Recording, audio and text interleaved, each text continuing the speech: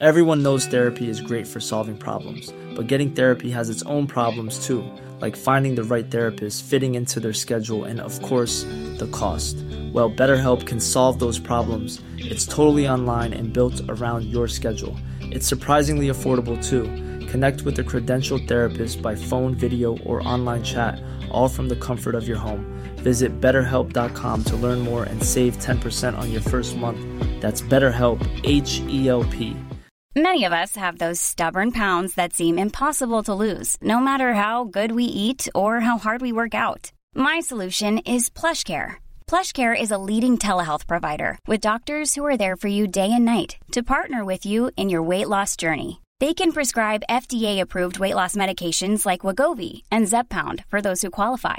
Plus, they accept most insurance plans. To get started, visit plushcare.com/weightloss. That's plushcare.com/weightloss.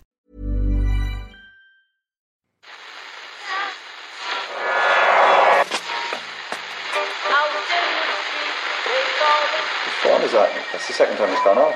They never go home, those boys.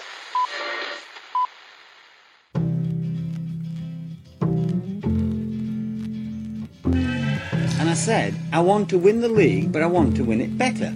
You can understand that, can't you? Yes. Good lad. So he's almost like having a second captain in the team.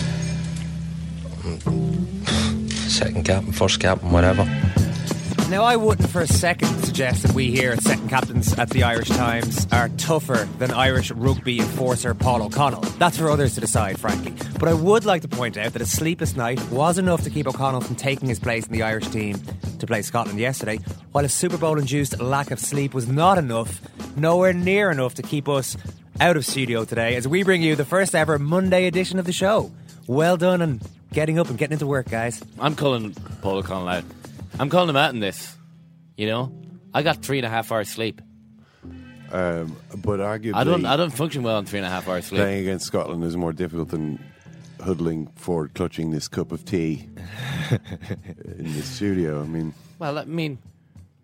Really? You think? There's a lot of mental strength required, a lot of concentration required for us here. Listen, I know a lot of the Irish players are joying about, having to do some homework. Physicality. Now that Joe Schmidt is, telling them here's how they're going to play the game. But when it comes to the mental acuity to sit here and to talk to two people that I've known for a long number of years about the sports events that I watched over the weekend, that's just the sort of thing that, you can't trade that. At least Peyton Manning was good enough to completely choke Ken along with the rest of his team, show absolutely zero fight and give us a little bit of sleep. We could all slip off early in the fourth quarter. Well, this is the thing that I honestly, I was blown away by this incident that happened in the first couple of minutes where, you hear about American football being so cerebral and so carefully choreographed, and everything is so detailed and everybody understands exactly to the inch where it is they have to be, what it is they have to be doing at that moment. It's like the Schlieffen plan, every single, when the Denver Broncos have the ball in the Super Bowl, you imagine they know exactly what's supposed to happen for the next 3 minutes, every move of the ball almost. And somehow or other they managed to just, I honestly do something I've never seen before. Yeah. Have you ever seen that before? No, so the ball, for people who weren't staying up late watching, the ball was snapped to Peyton Manning. Very simple thing. The first snap of the game. Apparently wasn't watching. Well, he was in the middle of, I think it was the centre's fault who snapped the ball. Peyton Manning was in the middle of edging forward to give this guy a bit of instruction as to what to do, or give one of the other players in his offensive line an instruction. In the meantime, the snapper goes, "Oh, I better get this ball out to Peyton." Whips it out, goes behind Peyton Manning, is recovered by a player, but by that stage they've conceded a safety and 2 points, setting the tone for what was one of the worst ever. Well, it's by a mile the worst ever performance at the Super Bowl because they were favourites going in. Yeah, there have been some blowouts over the years. Expected blowouts, usually. Yeah, Denver were actually favourites for the game. I honestly think you could write a book about that. Just one incident. It was just an incredible piece of slapstick in what's supposed to be, the most carefully prepared sports event in the whole world. It was like the Thierry Henry, Robert Pires attempted penalty, but apparently they'd been training for this moment their entire lives. Do you know what it was like? The whole match reminded me, and the build-up to it, of Leinster-Munster 2006. Wasn't 2006 when Munster absolutely destroyed? Well, it's just you have one team who are known as the better attacking side, more open, more entertaining supposedly for the neutral, coming off the back of a couple of big wins, one in particular, and everybody hyping them up beyond belief. The other team thinking to themselves, we're so much better than this team. All we need to do is apply some pressure early on. They'll make a couple of high-profile mistakes and we'll crush the life out of them after that. Which is exactly what happened on both occasions. Sorry to bring that up for all Leinster fans out there. And for Malcolm O'Kelly, who dropped the... I didn't want to mention the name, Murph. I did not want to mention Malcolm O'Kelly's early drop ball. He's captain. Quite possibly listening to the show. Well, Malcolm, if you are, you know that we all love you here. You and Ken are friends. Have been friends for a long number of years now. But you did drop that... Have you seen his description of himself on Twitter? Tall mad. Yeah. Malcolm O'Kelly. Malcolm O'Kelly, tall bad. One of the comments from last night that sticks in my head, and a legend of Irish rugby, I feel bad now, was that for Peyton Manning, pressure is kryptonite. Oh yeah, they said that. I thought, well, that's honestly can be quite a big problem. Yeah, for a quarterback. Yeah, you've got. How has he got to 37, crumbling under pressure? Yeah. The Seattle Seahawks they managed to crack the code there. You know that if you can put him under extreme pressure, then that will affect his performance. I mean, you didn't see that coming, you know. Tuesday's shows are now out on Mondays. Just to reiterate, we are here. We're still calling it Second Captain Tuesday, but it's out on Monday. Yeah, no, forget the name. Tuesday doesn't exist anymore unless you don't catch this on a Monday, in which case do have a listen on the Tuesday. But we'll be out every Monday, and the football show will be out a little bit later on today. One of the great Gaelic footballers of the last decade has announced. Oh, just before we leave Super Bowl, we're not talking to US Murph today. We'll let the dust settle a little bit and talk to him later on in the week. But one of the great Gaelic footballers of the last 10 years has announced his retirement in somewhat anticlimactic fashion. Paul Galvin's name came up on Saturday night after the game against Kerry, against Dublin, I should say, when Kerry's manager, Eamon Fitzmaurice, was asked, why is Paul Galvin not in the team today? He was supposed to be playing, we thought. And he said, no, he's retired. Yeah, Galvin's retired. Now, there's nothing untoward about it or anything. It just seems like, you put 10 or 11 years into the representing your county, and it just, I don't know, besides ending on winning an All-Ireland final, it's always going to seem like a bit of an anticlimax for a Kerry player. Yeah. Yeah, no, it was kind of strange. Right. No, he released a statement on the same night, and he said that we decided it was best to announce it after the game. So I'm not trying to hint that there are any dark forces at work. It's just you would sometimes think that a player would get some amazing send-off. Yeah, well, no, that's not how it's done. They shuffle off the stage. Yeah, they generally do, I guess. On with another player waiting in the wings. That's just how it goes. The big sporting event from an Irish point of view over the weekend was Ireland-Scotland, which we'll be talking loads about in the next couple of minutes. This match, Kieran, but you know my theory about Gaelic football championship games? I talked about it a lot last year. You can tell the winner purely by the speed at which they leave the dressing room. Is that the one? Yeah. Because you've got it like 2 or 3. Six Nations. Do you know you can tell the winner of that before the game even starts? Anthems. The anthems. Yeah. Well, Did you see Peter O'Mahony butchering both of our anthems? Incredible, with such passion. He's a very loud singer, which I think means that he's a bad singer. The mic seemed to be turned up particularly loud, though. Even it got under O'Driscoll, and I was thinking, I've never heard O'Driscoll really. I've never actually heard him sing. You see the mouth move a lot, but I don't know if the mics were just particularly loud for the anthems. He's not bad, is he? He is. They're all quite bad. No, I thought Brian O'Driscoll acquitted himself reasonably well. Peter O'Mahony was loud, and maybe not the most cultured classical singer, but I mean, I think that there was some merit to it. I mean, it's an anthem. You kind of got to bellow it out. The great thing that I thought, I mean, we were basically 3-0 up before the game started, as I said on Twitter yesterday, because we somehow managed to take Flower of Scotland, the call to arms for the entire Scottish nation, and turn it into like a little waltz. The band was hilarious, like this unbelievably upbeat kind of remodeled for the 21st century. It's a very strange rendition of Flower of Scotland. And you could see the Scottish players like, oh God, what is this? I mean, what sort of a country are we running here? I mean, this is a ridiculous little waltz that we've got for a national anthem. It was 3-0 Ireland before the ball was even kicked off. Would you belt out the anthem, Ken, if you were an Irish international sports person? Would you focus more on the game? I don't believe in anthems. Oh, you think at all? No, I think it's a nonsense. No. Do you not like the pageantry, the emotion? I think I would probably make a point of not singing the anthem. I would probably be one of those guys. Yeah, we know those guys. So you wouldn't sing Aaron O'Veen or indeed Ireland's Call? No. Yeah, there were plenty of guys like you. I served with plenty of guys like you back in Nab. It's the sort of thing that someone would say in a movie. Well, it's more just I think that the guys crying and so on, singing these silly little songs. Yeah, it's great. Great. It doesn't add up for me. Owen. I think there's something inauthentic about it. Oh, you think? Yeah. Yeah. Would you say it to John Hayes' face? Would you? I'd say just don't question my passion, Hayes.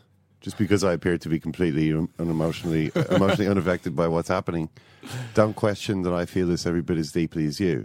I'm just not going to. Don't worry about the loose head side here. I've got it, John. You're just concentrating on the tight head. Yeah. Side of the scrum. Listen, very different characters, both playing in the front row.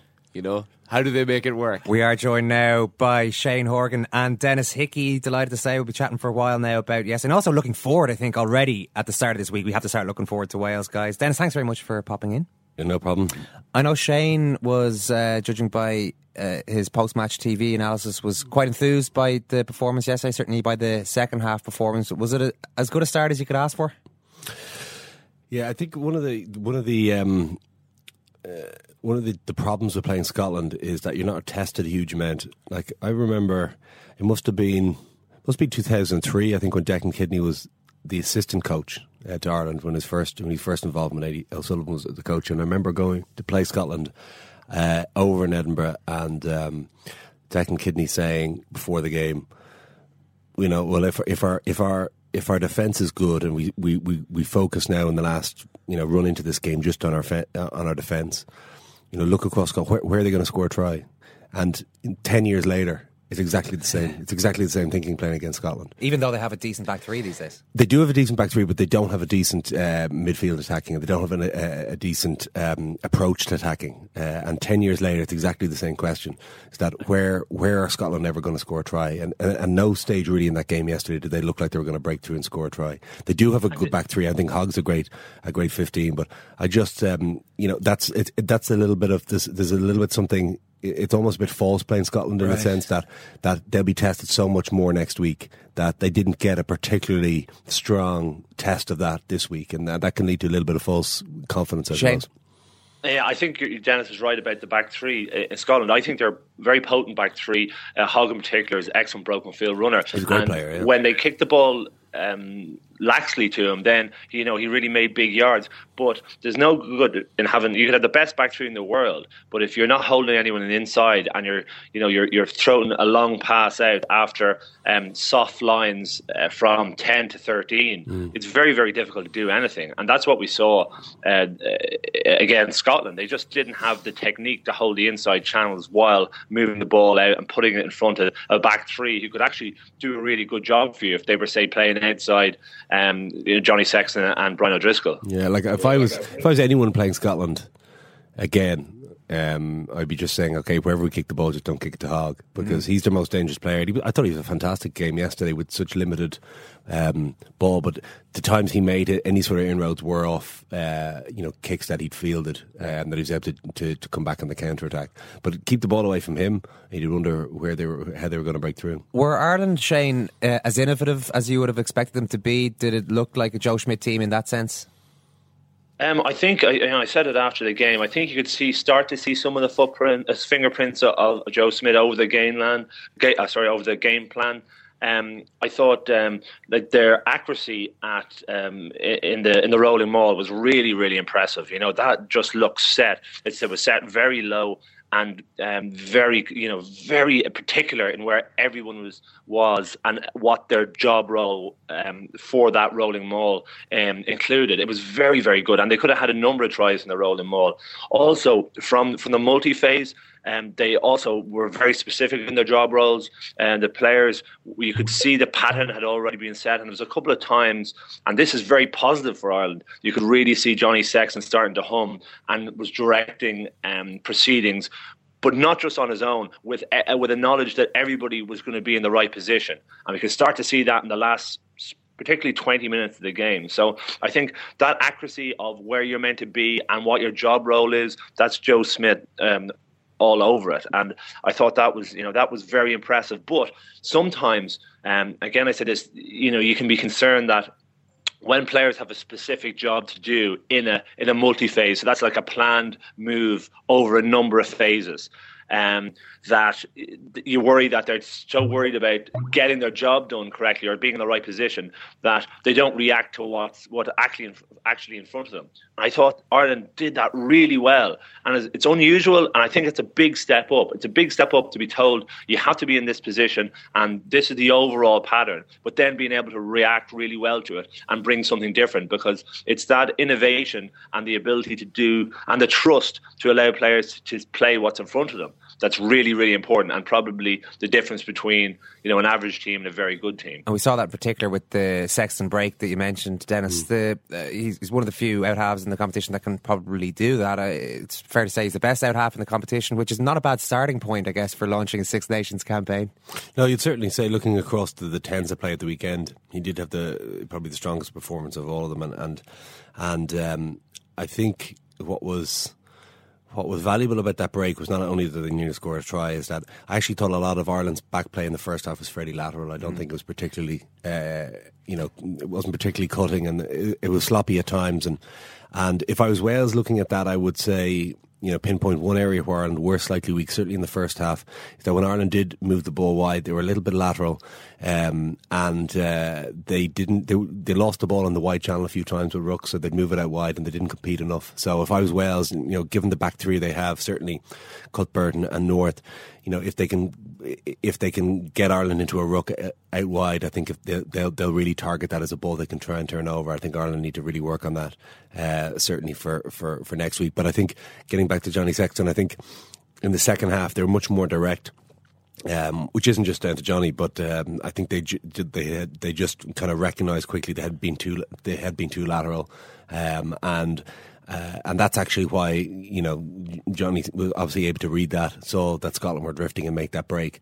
And you're right, I didn't see any other at half this weekend who really showed his ability to do that. Do we need a little bit more in the backline, Shane, though? I don't know if it's Simon Zebo, maybe Luke Fitzgerald to come back in, Gordon Darcy again at centre. It just seems that at times we're somewhat limited there. I don't think so. No. I actually think we've got a really good backline, and I think we've got, as you mentioned, a couple of names there that can come back in. I think Luke Fitzgerald will certainly be pushing. I thought Trimble was really committed on the wing. And Dave Kearney was so brave, honestly. Some of chasing those box kicks and chasing kicks that weren't great, you know, that were putting you in a difficult position. I thought Conor Murray kicked long really well and made some huge gain yardage from the long box kick, but from his medium range box kick where you're looking to regather, I didn't think his accuracy was great. And aside from that, he had a very good game. But he needs to work on that, because he's not as good as the other two halfbacks at putting that ball on his sixpence.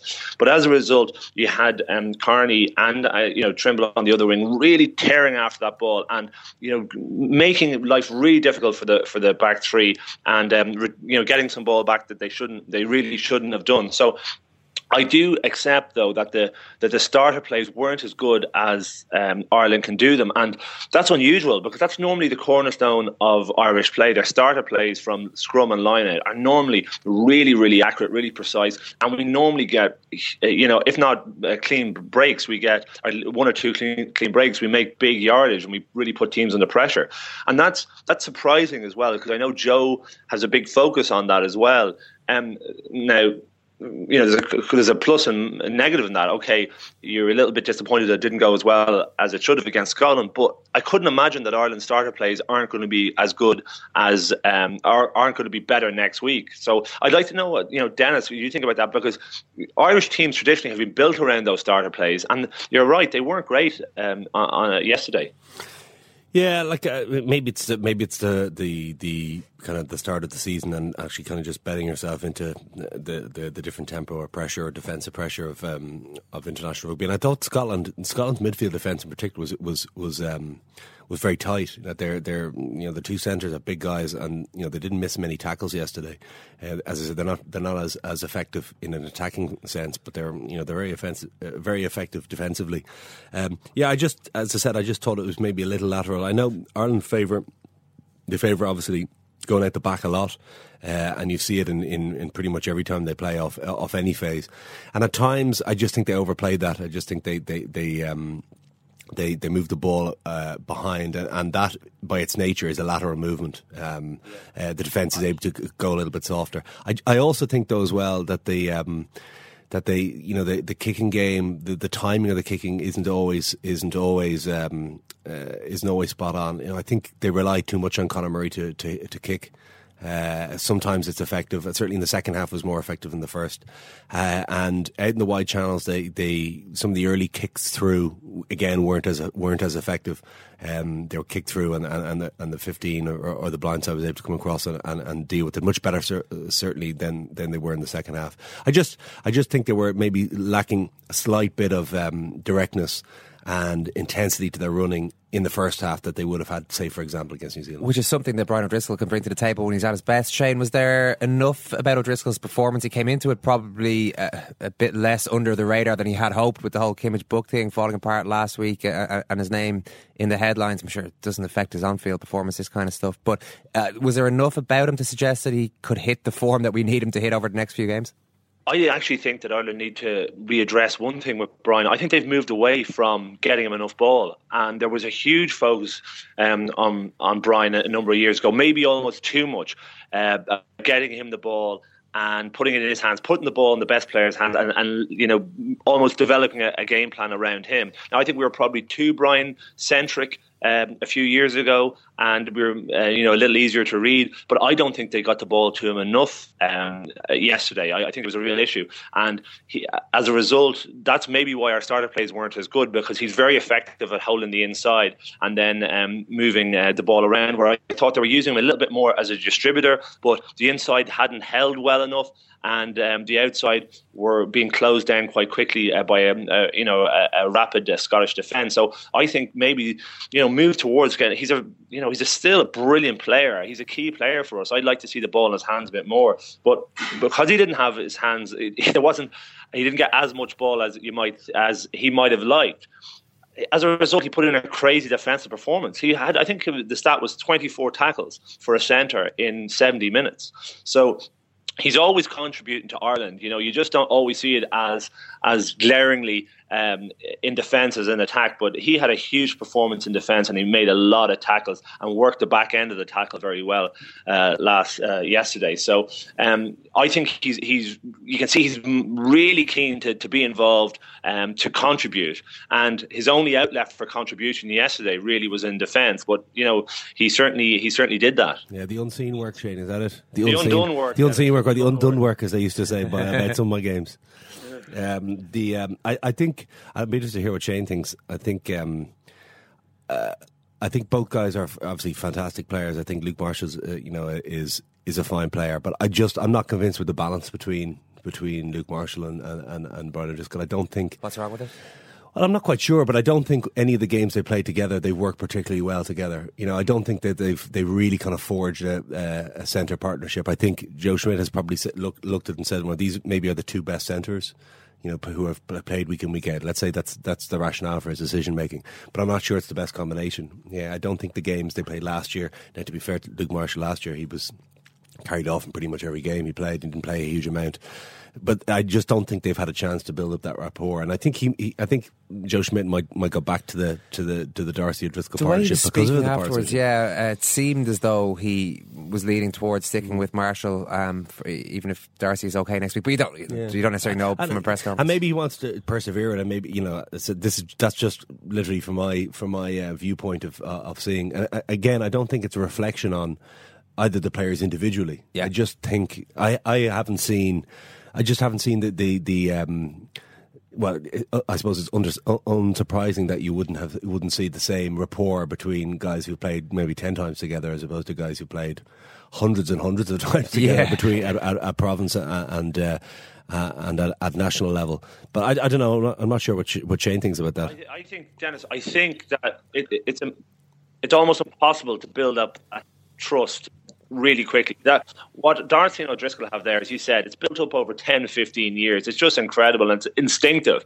And they really do trust each other in defence. I think that is it's difficult to recreate, and it's certainly difficult to recreate in a couple of games. I think you're right. I think that just that level of trust between Marshall, who I think did well. I think he carries the ball very, very strongly, he'll get you over the gain line, and he's very, very physical. I know he's an incredibly well conditioned athlete as well, and he's going to play for Ireland a lot. But I'm just wondering if O'Driscoll, made 24 tackles, that signified something as well. I know Marshall made a lot of tackles as well, but to make 24 tackles in the centre, are you 100% confident with the guys around you and the roles that they're taking? And are you leaving maybe that tackle that you might be able to leave to them and cover out wide? Are you making that tackle because you're just not maybe getting the communication that you would from Darcy? And you know what? I don't even think, if you look at the way O'Driscoll and Darcy interact together, they don't even communicate massively on the field. It's just they know they can read each other's body shape. But I think it's probably Brian O'Driscoll is the best one to answer that question. You'll never you never get an answer to it from him, but he's the only one who knows how he feels in that defensive position and with the 12 inside him. But I do think as well he probably missed a little bit on the starter play. Marshall, when he plays for Ulster, again a little less sophisticated in his gameplay. I think this working under Joe will help him in a huge way. They're a little less sophisticated in their starter plays, and as a result not quite as accurate as maybe Leinster are, and Darcy is, because he's more used to it. But I think it wouldn't be a massive disaster if he was playing next week at all, and I think he could perform really well, especially against a very big Welsh centre partnership. But one thing that I noticed well, and I've probably been hard on Paddy Jackson for the last a while, but I thought when he came on, and he came on in a nice situation, but I noticed him just before the end of the game, when something that I've been really critical of him for is running a negative line on a switch line. He ran this perfect positive line, attracted two players to him, and there was a switch under him. I can't remember who it was now, but a player switched under him, and maybe it was Trimble, and made huge yardage. I thought that just has, again, that's something that has Joe's fingerprints all over it. I just want to move up, yeah. And if he can do that alongside, improving like the likes of Marshall, I think that bodes really well. I do just want to move on. You mentioned Wales there, Shane. Then it's just on the Welsh. Jamie Roberts last week was saying that, I think the quote was that Warren Gatland has told him to walk around with the strut of champions. He says that they're deserved favourites. Sam Warburton says the same thing. They're the best team in the competition. They if they play to their potential, will win the whole thing. It seems to be a very concentrated policy from Gatland there to tell everyone else. I don't know, do the alpha male thing and go around telling everyone else how great they are. Well, I think Warren obviously feels his players need that.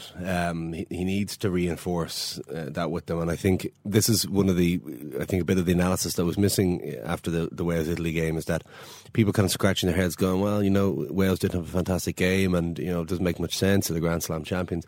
But it's to me, it's very obvious. I don't know how you can expect guys who get beaten week in, week out, as a lot of them have been doing in Wales. Like all the Welsh teams are out of the Heineken Cup, and in the last round, I don't think either of them played particularly well. I saw a few of the Welsh regions play.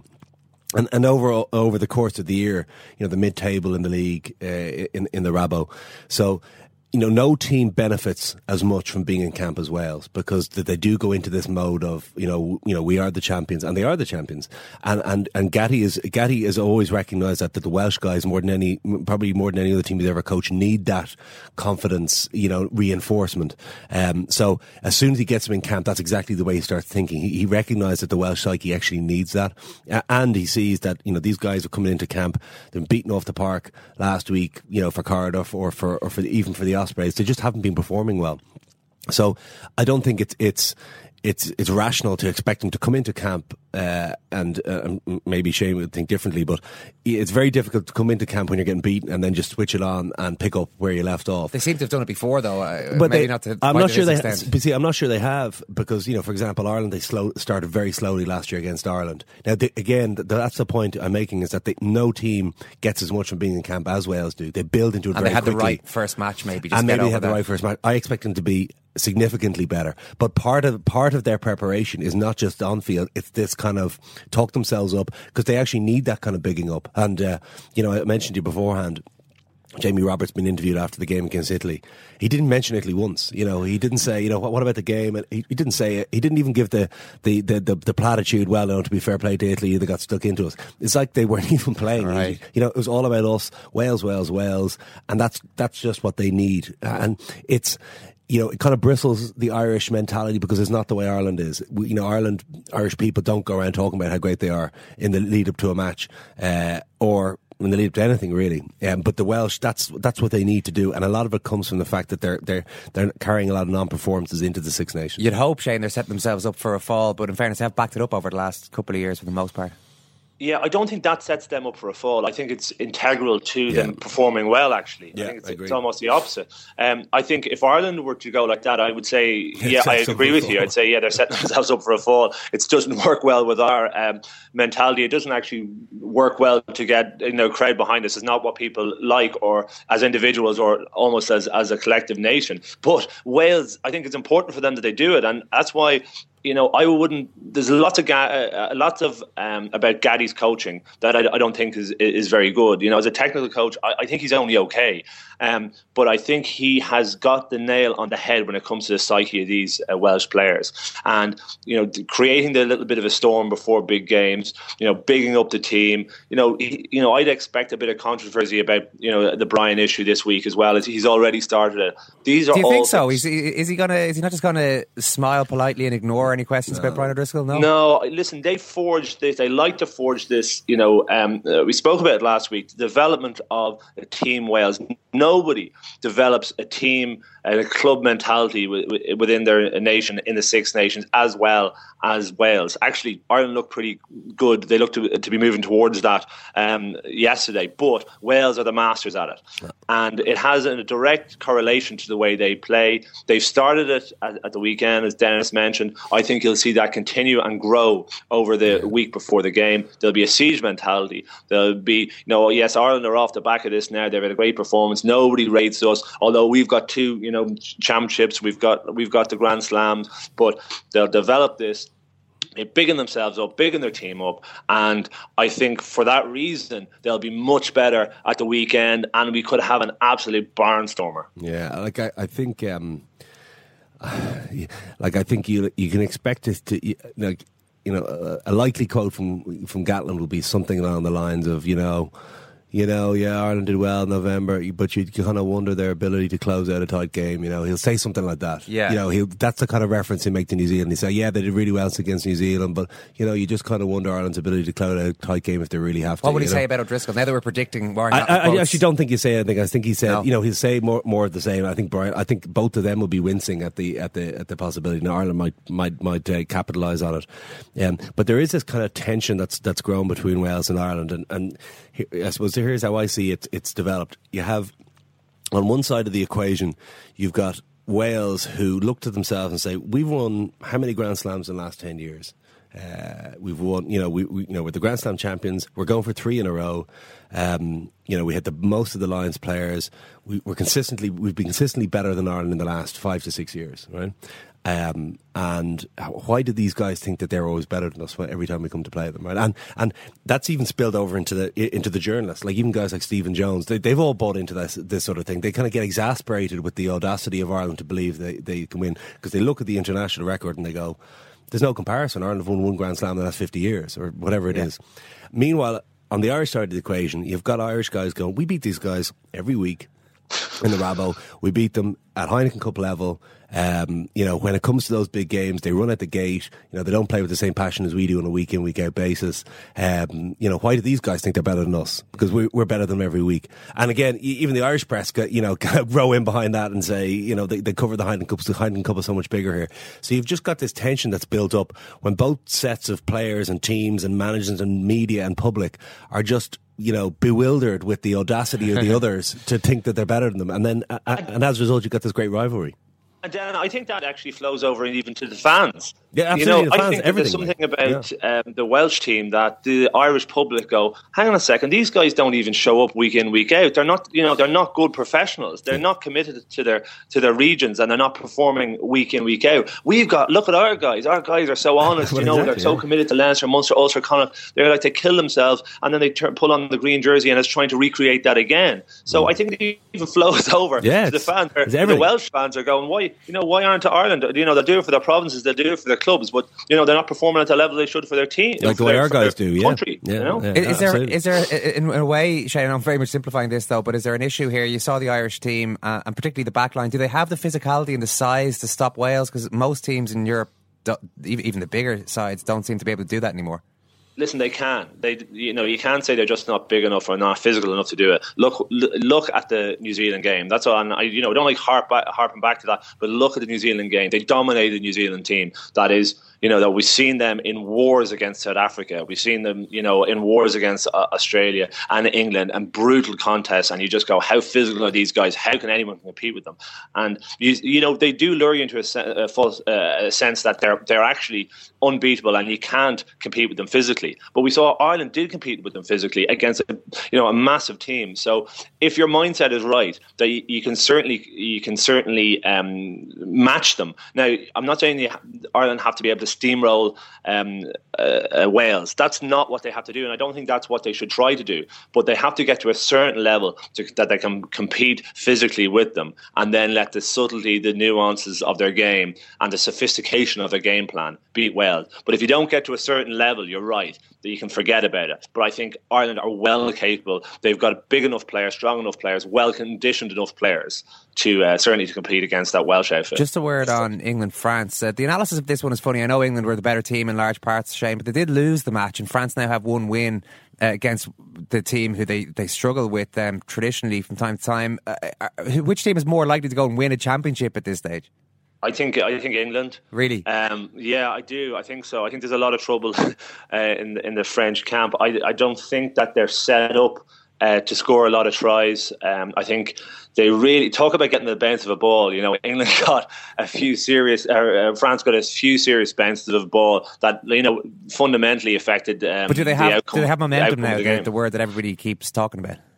Yeah, listen, I don't think that. I think their coaching is too conservative. I don't think they're creative enough. I think they're missing a couple of their main leaders. Listen, I think both teams are. It was a great spectacle the other night. It was really, really great, exciting game. It was the best game actually by far. The quality wasn't brilliant. The quality wasn't fantastic.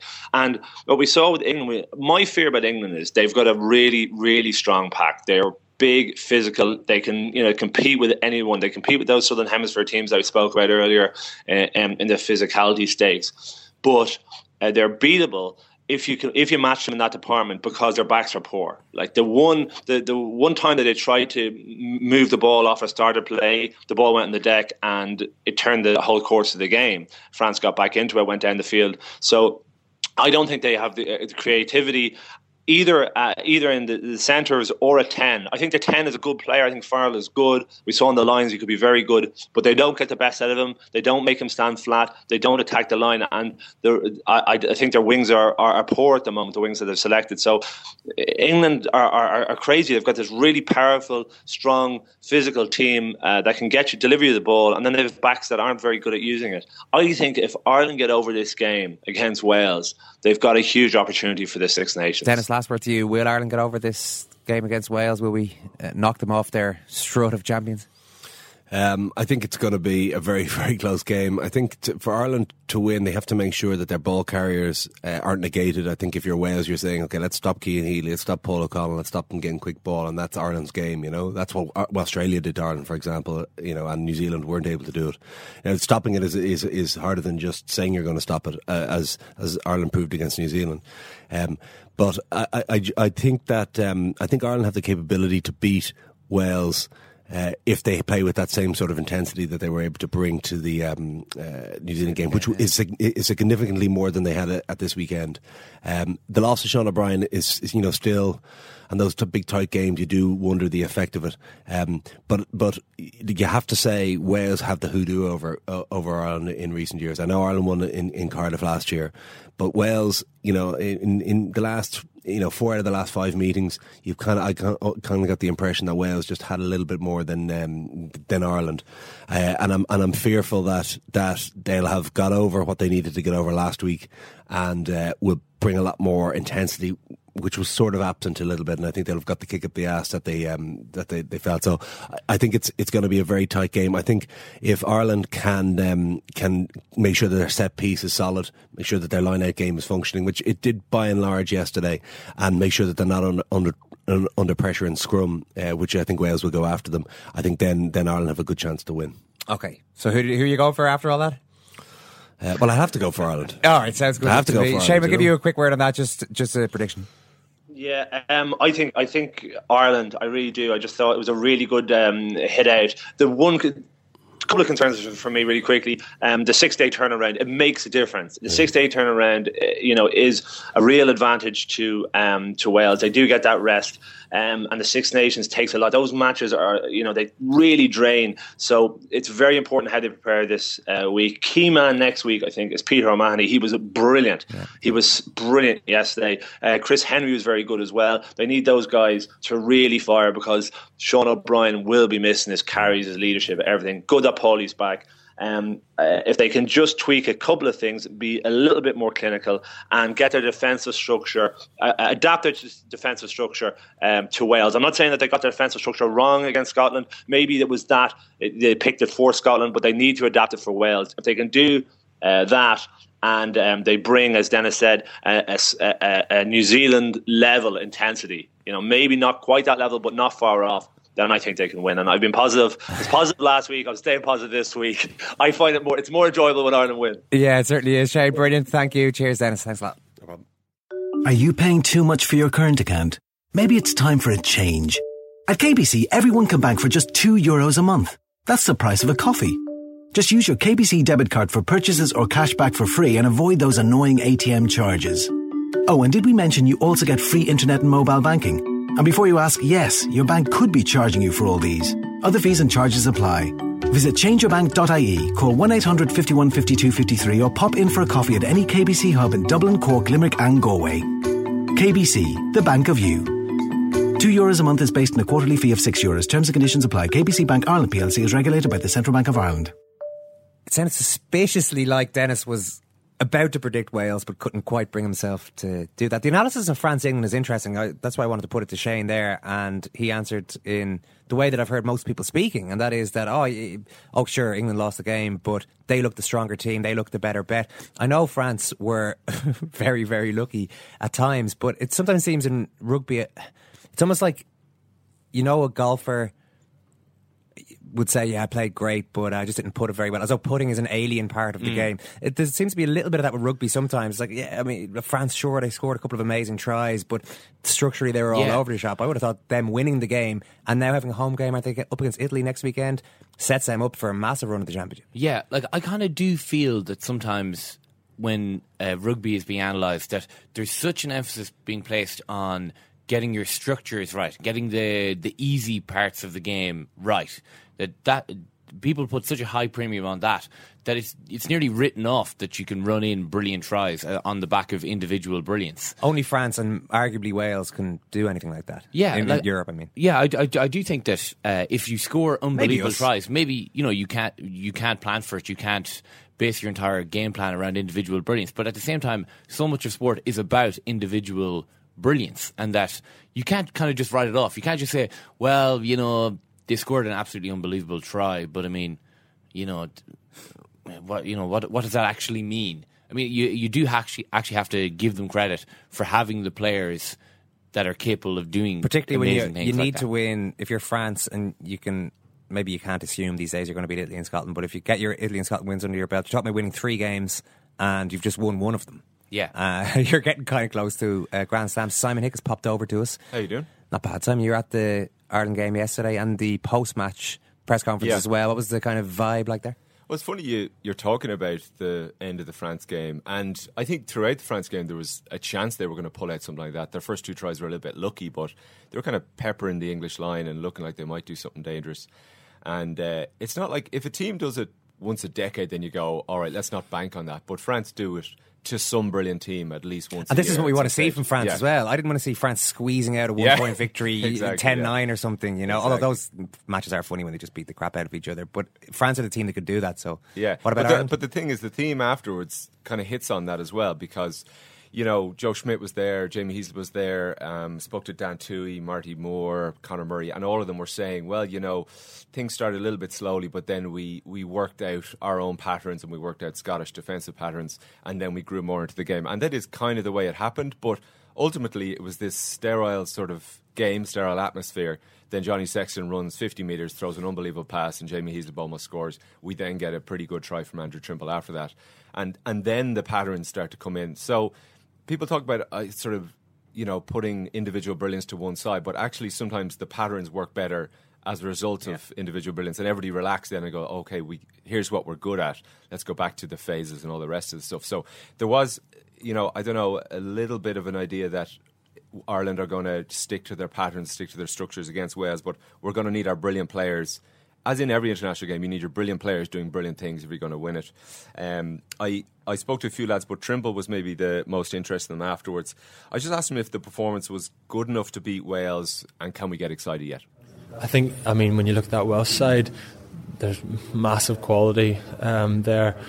But when you compare it to Ireland, you know, I think we've got something similar. I think we've got an awful lot of quality, and I think we've underperformed in the last few years. And I think this side that played today is capable of winning championships. Now, at the minute, we've beat Scotland, so let's not talk about championships. At the minute, let's talk about playing Wales, and I think we're more than capable of putting in a big performance and getting a result. Was it more of a cold professional performance today than a wild emotional game? You seem to be contained within yourselves, not panicking too much when it was tight in the early stages. Yeah, I think it's important to have the the combination of both. You know, just cool heads, you know, making sure we know exactly what we're doing. The game plan's massively technical, but we all know it like the back of our hands because we rehearsed it all week. So we all knew that. So that's a given. We put that to one side. Then we just make sure, as I was talking about how special Six Nations weekend is and getting into it, and just playing for Ireland means the world to everybody. So just that, bringing through that emotion, but kind of just making sure you're on top of it, and just you have those both those aspects whenever you approach a game. There's been a lot spoken about Joe's the technical aspects to his coaching. The emotional side, after the Australia game, there was some criticism there. How do you find him on that side of things? I can't really comment on the autumn because I wasn't involved. I know this week I think we've got it more or less right, and I think if we do the technical stuff and we get it done early, nailed down earlier on the week, then we can start looking forward and just absorbing the atmosphere and just enjoying just the bus trip to the game, where you can just see how much it means to the supporters and just stuff like that, and even just getting the chance to watch the Wales-Italy game and the England-France game and just build that buzz for Six Nations. I think that just all buys in and it more or less looks after itself. So if we make sure we get the technical stuff sorted at the start of the week, and then we can start to build towards the game after that. I like the start of that interview. Trimble was sounding almost like Jamie Roberts there. We can win a championship. No reason why we can't win a championship, but we can't talk about the champ. He remembered he's Irish and not Welsh, so we can't go. But you've already talked about the championship, Andrew. The cat's out of the bag. How good is the Irish team based on what we've seen?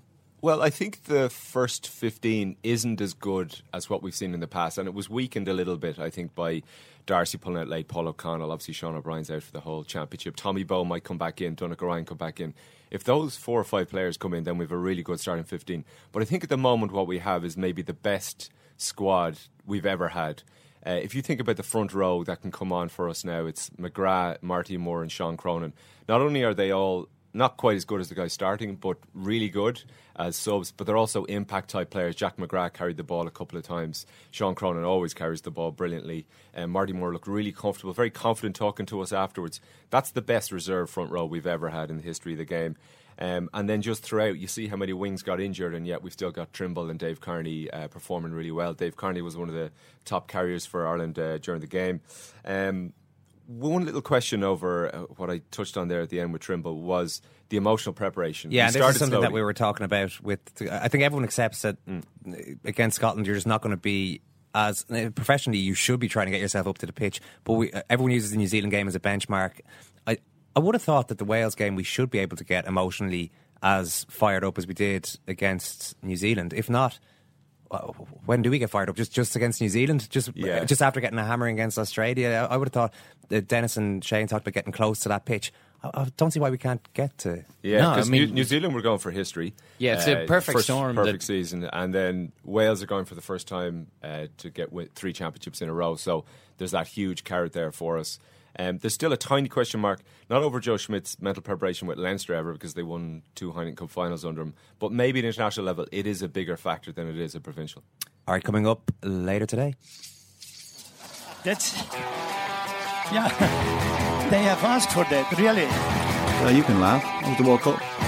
I'm a little bit of an idealist, but having said that, I want to be like me. You don't know what you're talking about. What did you know? I managed to stay alive for 6 days. I'm going to leave it there. I'd say it to your face, and I'll say it to you now. Come down Swansfield and we'll see them, won't we? What you doing down here, you shawny man? You're looking forward to being out on a Monday, Ken?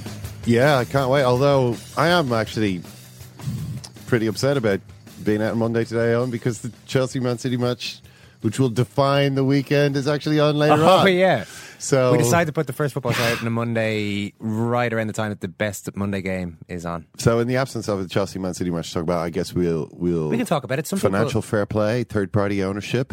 There's a lot of exciting stuff to talk about around the margins. Could we just record a few different variations on themes that may come from the Manchester City game? How about this, right? How about we record the bit where we say Man City win this game 3-0? Yeah. And just go with that. Just say that that's the assume most Aguero scored a goal. He's playing great. Yeah. Jose Mourinho has said something What about that controversial comment from Jose Mourinho after the game? It's a shame on the game. Jose Mourinho it's a blight. has done a lot of yapping in the lead up to this, and it's looking as though he's going to end up doing a lot more afterwards, because I think they're probably going to lose tonight, Chelsea.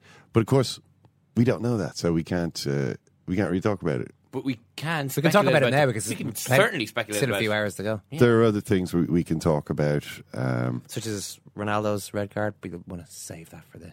Yeah, we'll talk a bit about that. I mean, it's every so often there's a moment which comes along in football where really the game just has to hold its head in its hands and think to itself, where did it all go wrong for me?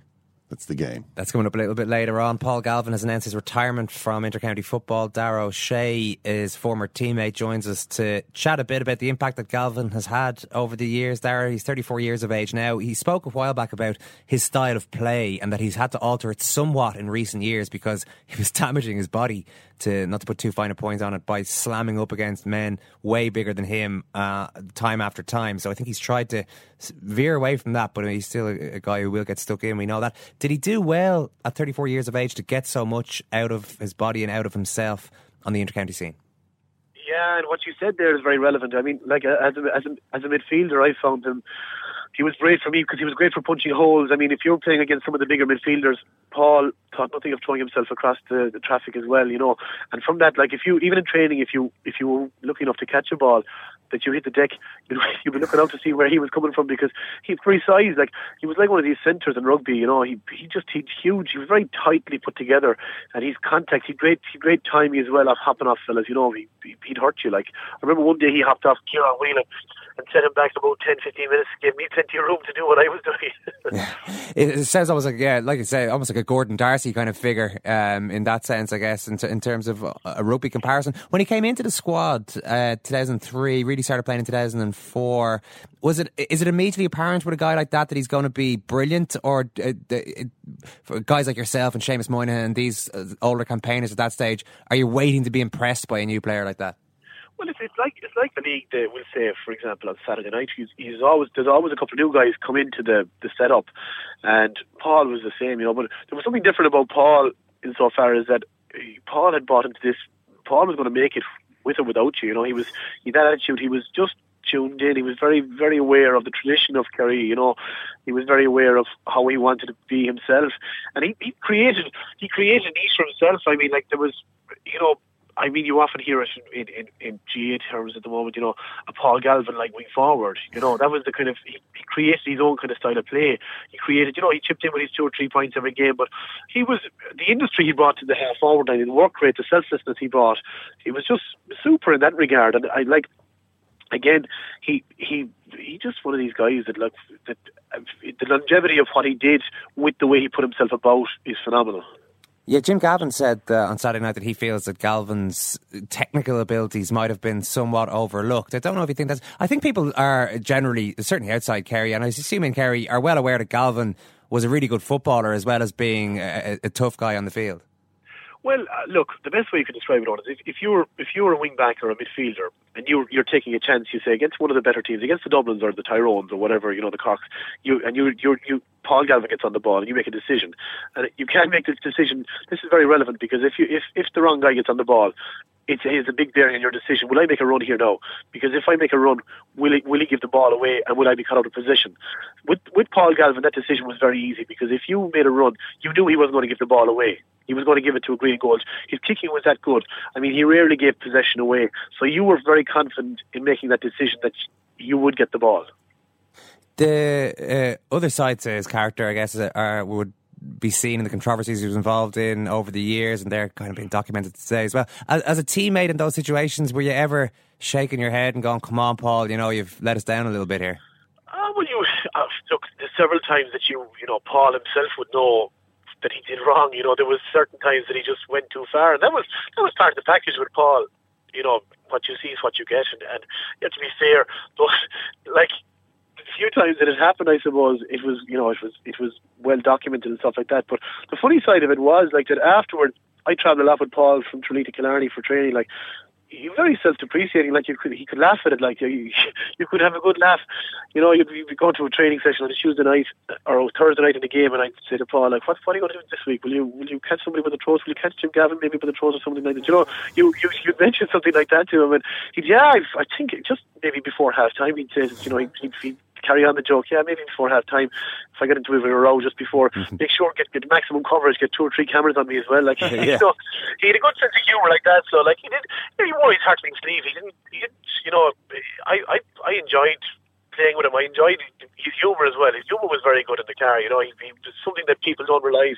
People think that Paul is very sour, and that his demeanour is kind of, I suppose, very serious, but he's not. He's actually quite an affable kind of a fella, very witty guy as well, Yeah, a good player himself. Tomas now gone. Was there enough in the performance of some of the younger players to suggest that there is a decent season in store for Kerry?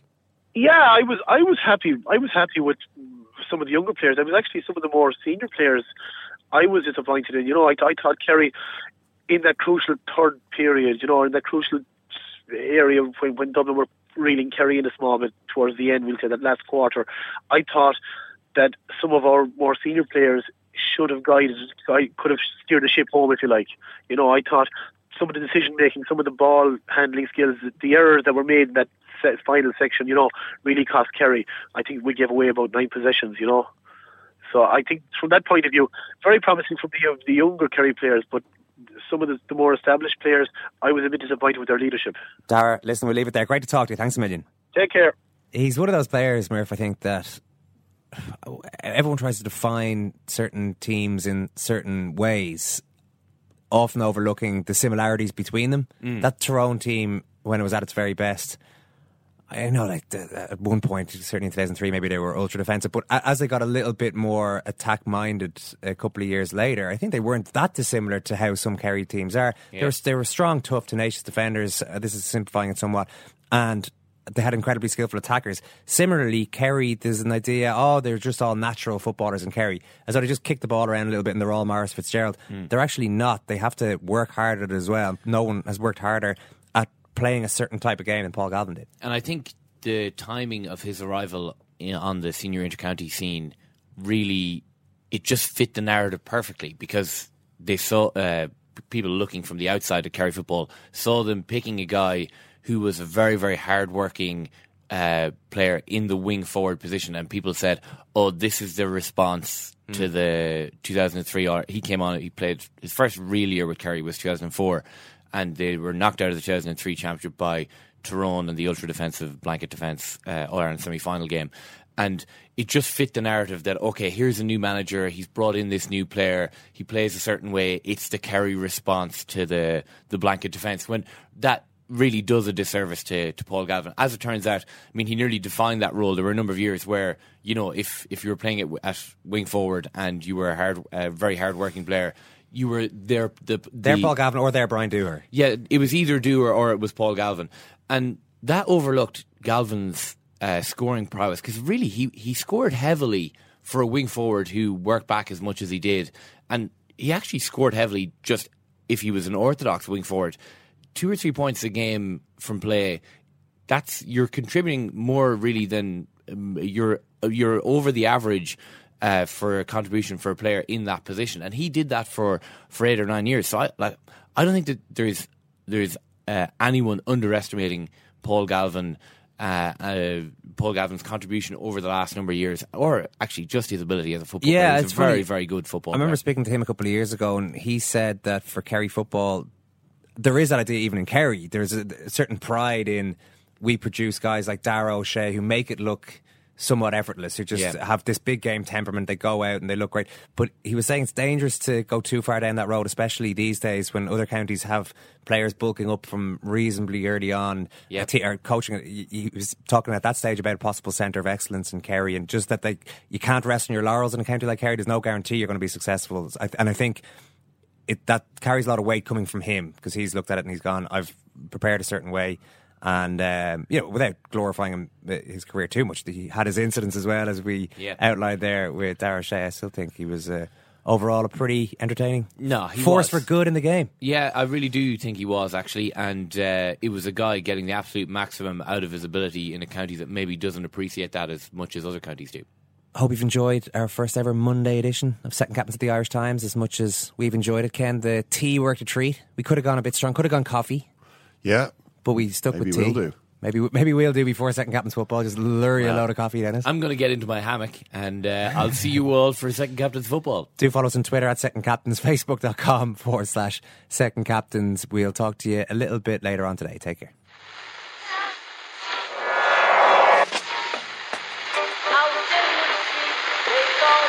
What is that? That's the second time it's gone off. They never go home, those boys.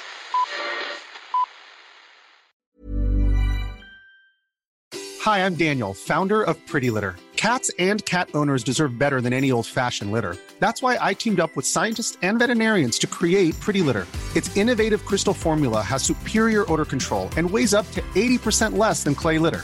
Pretty Litter even monitors health by changing colors to help detect early signs of potential illness. It's the world's smartest kitty litter.